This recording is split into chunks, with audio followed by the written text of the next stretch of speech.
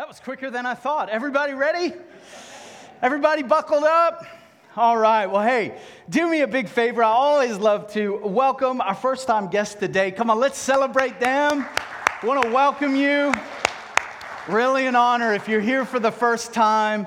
Listen, I hope I'm not about to ruin your experience with this message, but I make no guarantees, okay? I do just want to say it's really good to have you. We consider it an honor if you are visiting with us, whether you were invited, whether you found us online. We're just grateful that you're here. My name's Paul. Why don't you tell me your name? 3, 2, 1. Appreciate it. And off to a good start. And today I'm beginning what we usually do is preach within the structure, so to speak. We like to be spirit-led no matter what. However, we like to pre-plan with some series, what we call series, which cover a theme. And listen, I know Southern Indiana so well, and I know American culture. We love to talk about emotions. Raise your hand if you're in agreement, amen. That's what I thought. I saw 3 ladies' hands go up. Amen. That's I'm in the right place. 3 is all I need, man. Just 2 or more gathered. We're in. All right. I am excited to begin this series, Mixed Emotions, but I've got a classic, a short classic joke. Feel free, if it is your first time, to laugh, that fake laugh. All right. Here's the deal. 4 people on a crashing plane. The Pope, a rabbi, the world's smartest man, and of course, a Boy Scout. There were only 3 parachutes, and that's the problem. The Pope says, listen, I am the most important religious figure in the world. So he takes a parachute and jumps out. Fair play. The world's smartest man says his knowledge will help the world. So he puts one on and jumps out of the plane. The rabbi looks at the Boy Scout and says, how will we decide? The Boy Scout says, don't worry. The world's smartest man just jumped out of the plane with my backpack. Oh, yeah. Oh, yeah. Oh, yeah. All right. Today's message, one could be tempted for it to be too simple.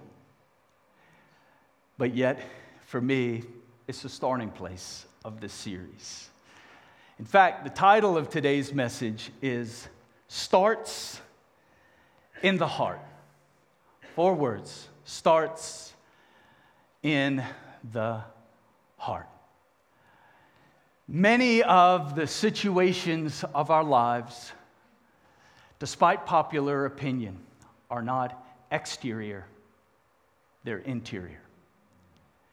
In fact, beginning predominantly in Genesis 3, all the way through the book of Revelation, you will see that it's not people's intelligence that is getting them in trouble. Or should I say, the lack of their intelligence that's getting them in trouble. More times than not, it's their emotional intelligence that many times gets them in trouble. And here's the thing, if I've already registered with you, the good news is we're all in this together. All of us have the capacity to let our emotions get the best of us. All of us have the capacity to react in ways that, let's be honest, wreak havoc on our witness. I have endured at times a strong and loud argument, only for 5 seconds later to hear, let's pray together, and been numb and in disarray, like, I can't connect the dots. But we live in a world that is highly charged, highly reactive. Many times thinking that my first thought is the best thought, therefore I'm right and I'm going to run with it. And what we oftentimes experience along the journey of life is not only broken relationships, but sometimes a broken faith. Because we've not learned, in some ways, some of the scriptures, and we've not, I should say, myself included, not prioritized the heart above all else, as Proverbs 4:23 says. Now, something interesting is happening in the Gospels in Matthew 15. It's a cycle. It happens in all the Gospels that the Pharisees and the leaders, they were many times well-intentioned. They sometimes get a very bad rap, but they're well-intentioned in many ways. And Jesus even knew this. I believe he loved the Pharisees. I believe he loved every person he encountered. But he was stuck with some of the systems, certainly religious systems they were creating. And in one argument, this is going to sound like my childhood, but in one argument, the Pharisees are disciplining or correcting the disciples. Here it is, get ready, for not washing their hands before dinner. Come on, you ever made that mistake? Still make that mistake? All right. But in the religious structure of the day, it was more than just a no-no.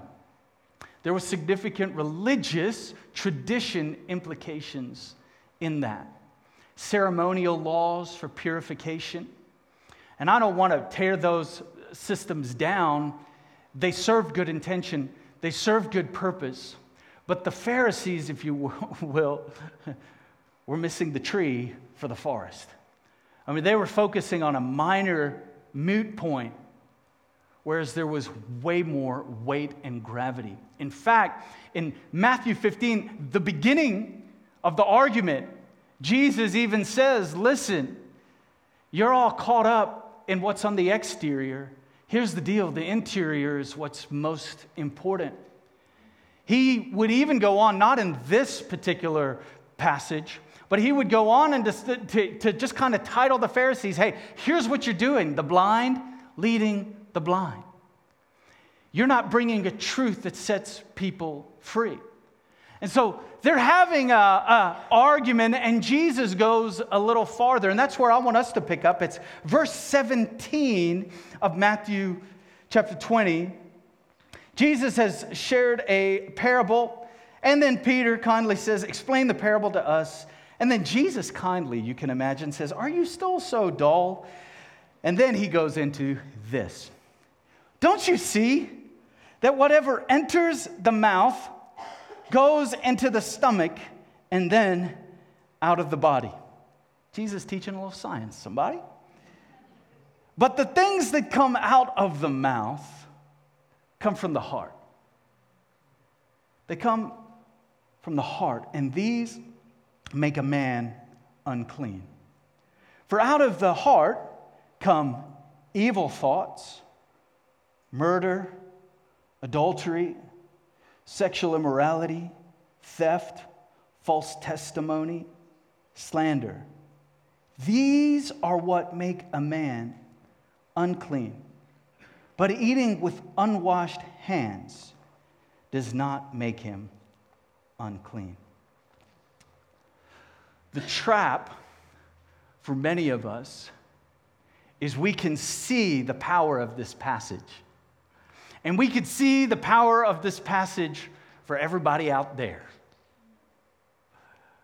But what I want to invite you to do through this series is, here's the deal. Don't be elbowing those next to you. Don't be, rubbing the back of your teenage son or daughter saying, lean in, listen to this. Don't leave here, and when the message is online, text your spouse saying, ooh, Sunday was so good. You need to let this in your system. Well, you can, but just prepare them. The temptation is to see how everybody else is missing the mark. It is far easier for me to look at the planks, or let me say this, the specks hanging out in your eyes, than to deal with the plank in my own eye. And I mean that legitimately. It can be easy in a series like this or in a message like this to unknowingly begin to think about everybody else who this message applies to and not hold the mirror to your heart. So I'm going to go gentle. I'll try to go gentle. But here's my hope, is that you can use it as a mirror for your heart, that the Lord can mature every one of us, myself included, to be people who not only know about the fruit of the Spirit, but be people who respond with the fruit of the Spirit. It'll have the implication, I believe, it'll have the gravity to change our families, to change our friendships, to change our workplace. And so I want to spend a few moments on this theme, starts in the heart. Verse 20, Jesus would say these after the list of characteristics. These are what defile a person, but eating with unwashed hands does not defile them. Jesus, throughout his ministry, throughout his teaching, focused on the heart. Oftentimes, the Pharisees were known for focusing on behavior modification. Or as Dallas Willard wrote a wonderful chapter in The Divine Conspiracy, the gospel of sin management. And Jesus didn't focus on that. He focuses on the heart. He focuses on perpetually revealing the kingdom of God, how loved we are by our Heavenly Father, how forgiven we are by our Heavenly Father, how deep and wide and high and strong is this generous grace of God. And Jesus knew that at the root system of our lives is a temptation to wear masks, a temptation to quote unquote look good for others. And Jesus knew that there are seasons of life, I'm quite sure Jesus would agree, there are seasons of life that serves you well. And you can get by some very tricky situations in the workplace and family and friendships, but if you're not careful, you can begin to take on an identity that isn't yours to begin with. You begin to hide the areas of your heart. But our heart, dang it, it has a way of leaking eventually. We've got to pay attention. We've got to pay attention to what's going on the inside. The Pharisees were consumed with what is on the outside and on the exterior. Jesus was consumed with what is taking place on the inside of our lives. I know this territory well. I would spend seasons of my life. Kelly's not here to attest today. She's catching her breath, but you can ask her. She would say, yep. I spent some of my days blaming everybody else for my situations. And then I don't know about you, but sometimes your situations come with a face on it. It turns from situations to people. In fact, most of my 20s was spent blaming somebody else for what was going on with me. And I was in ministry, y'all. In my mind, I'm looking back and I'm thinking I should have known better. But I would let the facial expressions of others get in my system. I would let words of others get in my system. I would let the actions and circumstances I was facing get in my system to such an extent that I became a victim to everything on the outside. All the while, God's asking me to navigate what's going on the inside. Graham Cook, a prophetic witness, carries the mantle of the spiritual gift of prophecy for sure.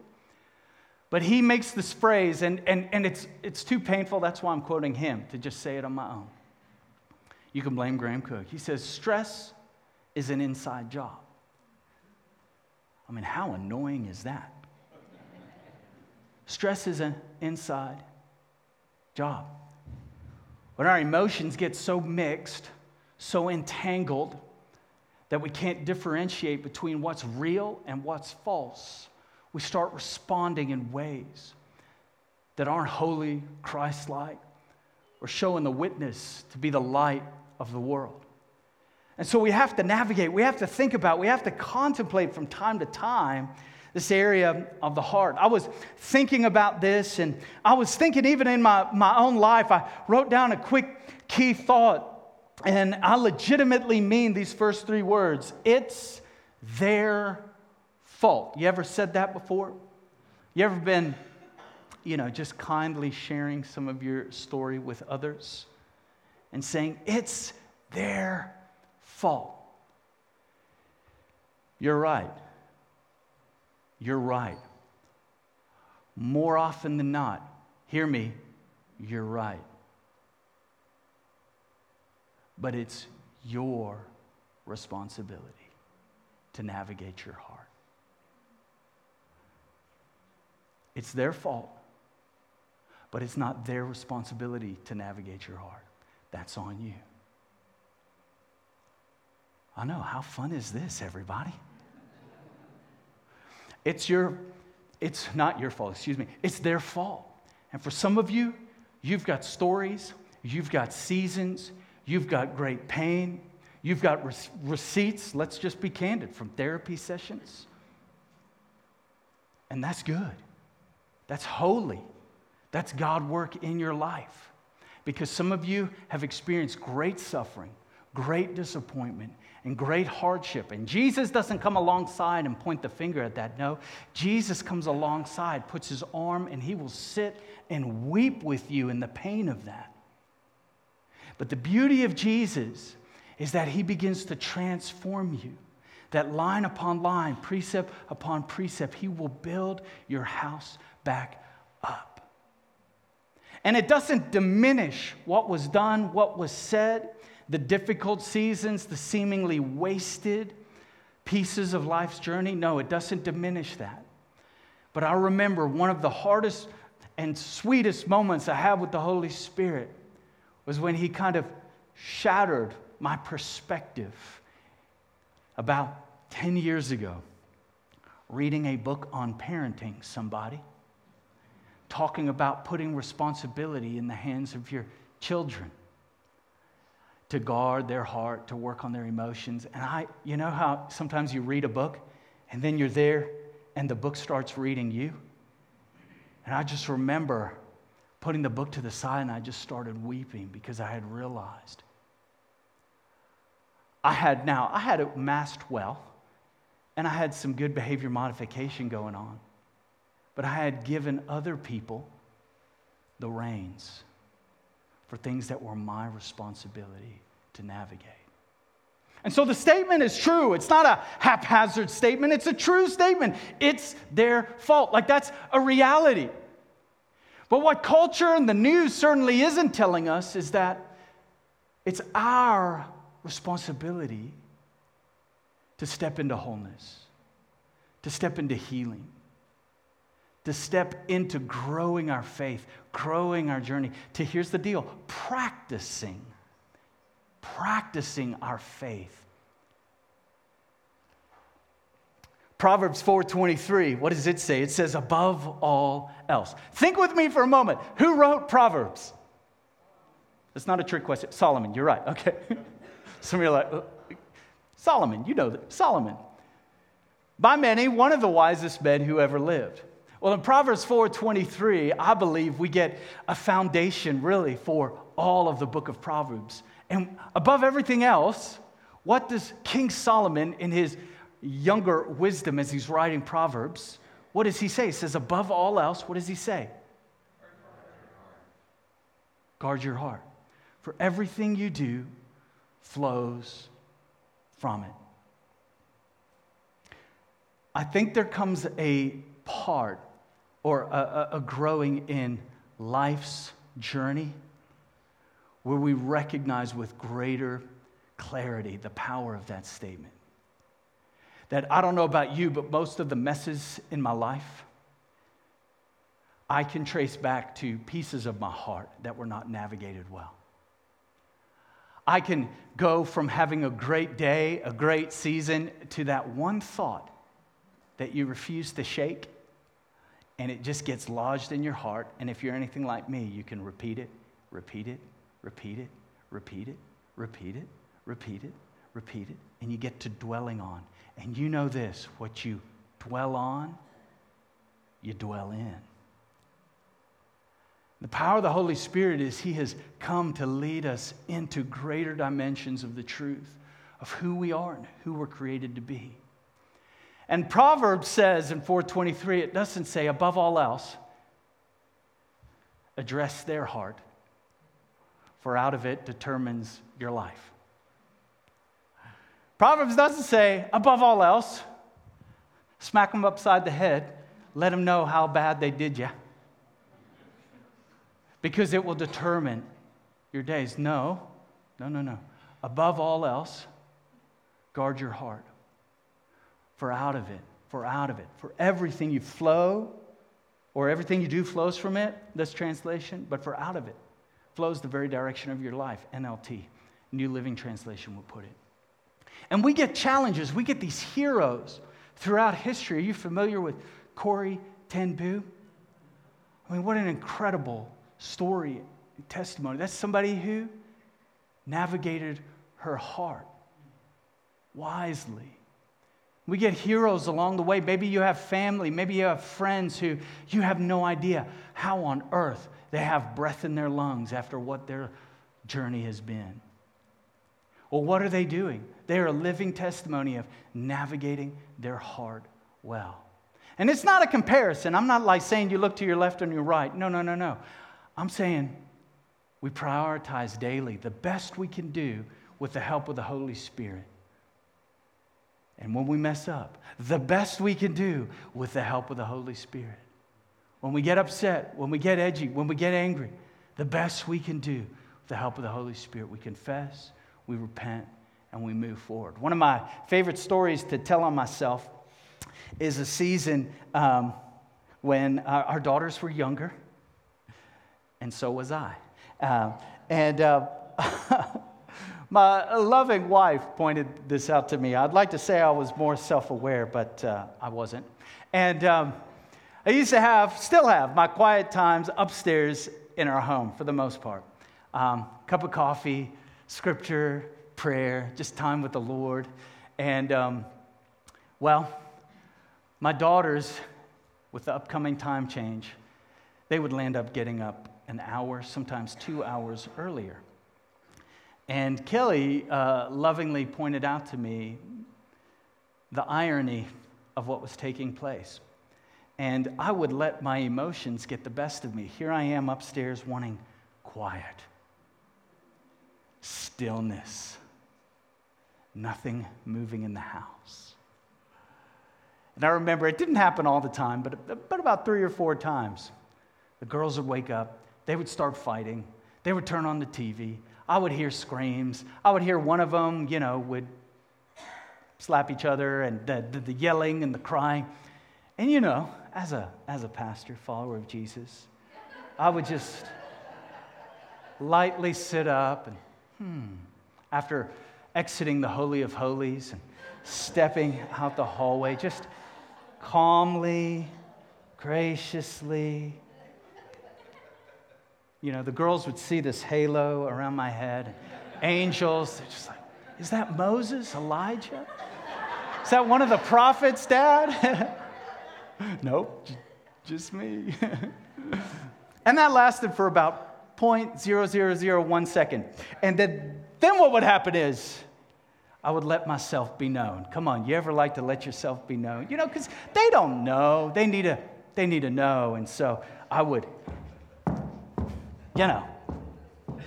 stress word here or there, and, just everything was, and the girls are like crouching, oh my, who is it? That is Lucifer. That is not Elijah. That is definitely the devil.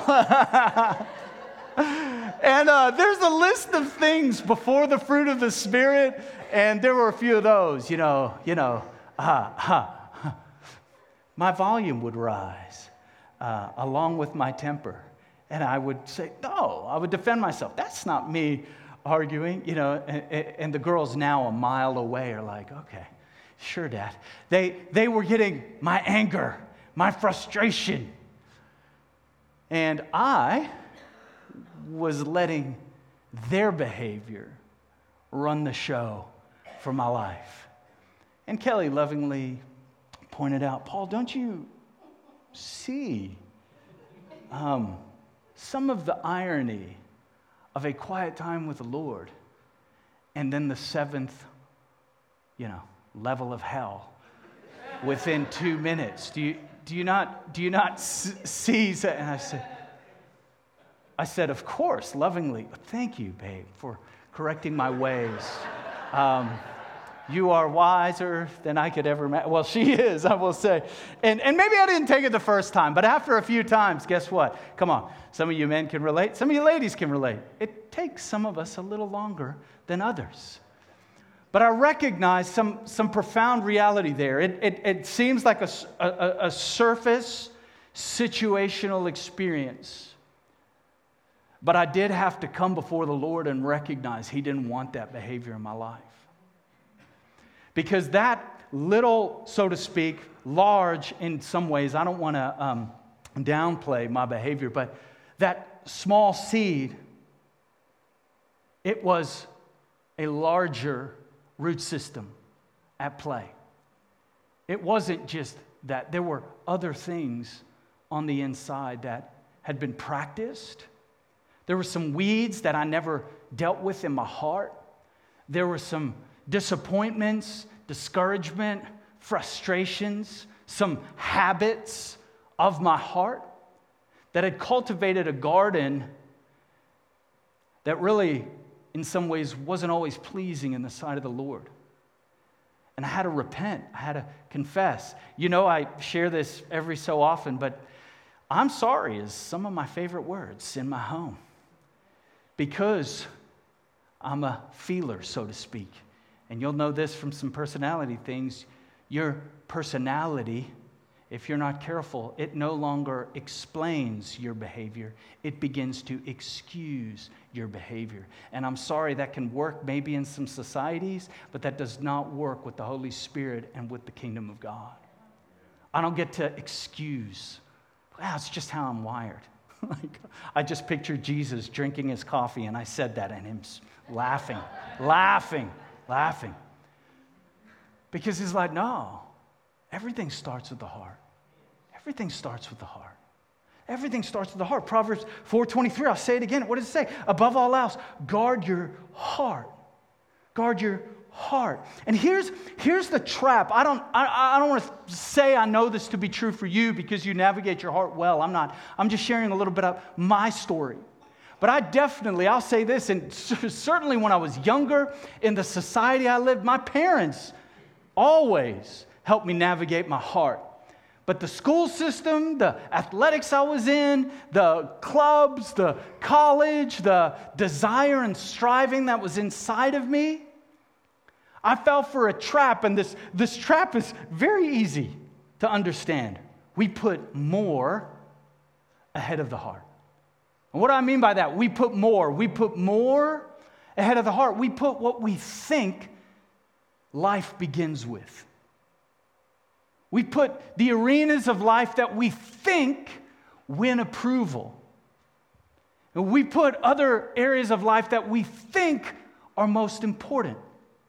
For example, in Matthew 15, the Pharisees led with, hey, how come your disciples don't wash their hands before they eat their food? Like, you have the Messiah, the Son of the living God, having fed almost 20,000 people with 2 fishes and 5 loaves. You have miracle upon miracle. And they're like, yeah, but you know what? Some of his followers, they misplaced the soap and the water. And they've been known to eat without washing their hands. So there. And you're like, wait, what? Are you so dull? You know what I mean? Like, you're going to miss the coming of the kingdom of God? And I can somewhat relate. Because if we are not careful, how many of you know the culture and the ways of this world, man, they put everything. What do we have? PSAT, PACT exams. We emphasize intelligence more than we emphasize emotional intelligence. And if you've not been paying attention to any of the news the last decade or so, most wars in the world aren't started because people lack intelligence. No, some of the finest minds in the world have not cultivated nor navigated their heart correctly. Some of the most successful CEOs are brought down. What brought them down? Well, you know, some people came out and said, no, that's blaming. Yeah, they told on the state of their heart. Because they were told, well, if I can just get 80 to 90 hours a week and climb this corporate ladder and have this external success, all good things. We promote a good work ethic. Don't misread that. But not at the sake of losing sight of the heart. And I don't know about you, but I have moments, I have seasons, I have story back there that I could be tempted to blame everybody else, but I have to take a moment and address the heart. The scriptures command us, they lead us so well. We're going to unpack that more in the coming weeks. But my hope and my prayer, I want to nudge you. I want to get your thoughts going in a direction of, again, the temptation's going to be, hey, you need to listen to this. Sharing and texting some key thoughts. No. Just for this week, let it permeate your heart. What's the state of your heart? What's the state of your heart? How's your soul been? How's your soul been? How are you navigating the day-to-day of life? Are you slowing down? Are you calming down? Are there moments and pockets of reflection where you can just kind of, think about what you're thinking about, praying about, what's happening on the inside, along with what's happening on the outside? It's tough for me to know which pieces of the gospel Jesus would prioritize among others. But I know that in every instance, he modeled a heart connected with the Father. That Jesus lived a life prioritizing his heart above all else. You remember some of the arguments as Jesus' last days are approaching. Jesus is like, listen, guys, I don't know how many times I've got to tell you, we've got to get to Jerusalem. Because here's the deal, I will die, but I will raise again. And Peter's like, forget that, no way. And Jesus navigating the cross, if you've never done that study, look at the last 7 sayings of Jesus. And one of the most profound statements of Jesus on the cross is, Father, give them what they deserve. Father, bombs away. Father, let's get these thousands and thousands of angels. Oh, what do we have? Your king, my king, your Savior, my Savior. Father, forgive them, for they know not what they do. I wonder what walls exist in this room and in the rooms out there. That if we could find ourselves keeping no record of wrongs, we could find ourselves forgiving. I wonder what walls would fall in Jesus' name. God invites us to that. So for some of you, you're registering. Some of you are like, can you make it even more practical? Actually, you're looking around like, no, I don't think anybody's like that, Pastor. We're good. Let me make it one step practical. So these are some questions for your soul. Real deep, guys. I hope you've studied your Greek, okay? Really good in Hebrew. Here we go. Question to ask oneself. Remember, here's the thing. Do not take a picture of these questions and share on social media. These are for you, not for others. Who did I last yell at and why? Who am I avoiding and why?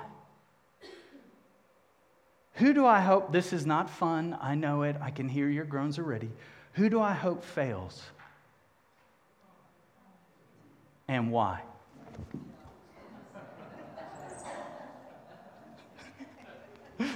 Some of you don't. I heard you just say, I am never coming back. No, come back. Oh, here's the thing. I wish I could just point the finger and be like, yo, isn't that last one just a just a pain? Who do I hope fails and why? I'd be lying if I said I've never had that thought. Be lying if I said, man, I've never scrolled down social media and thought to myself, well, serves them right.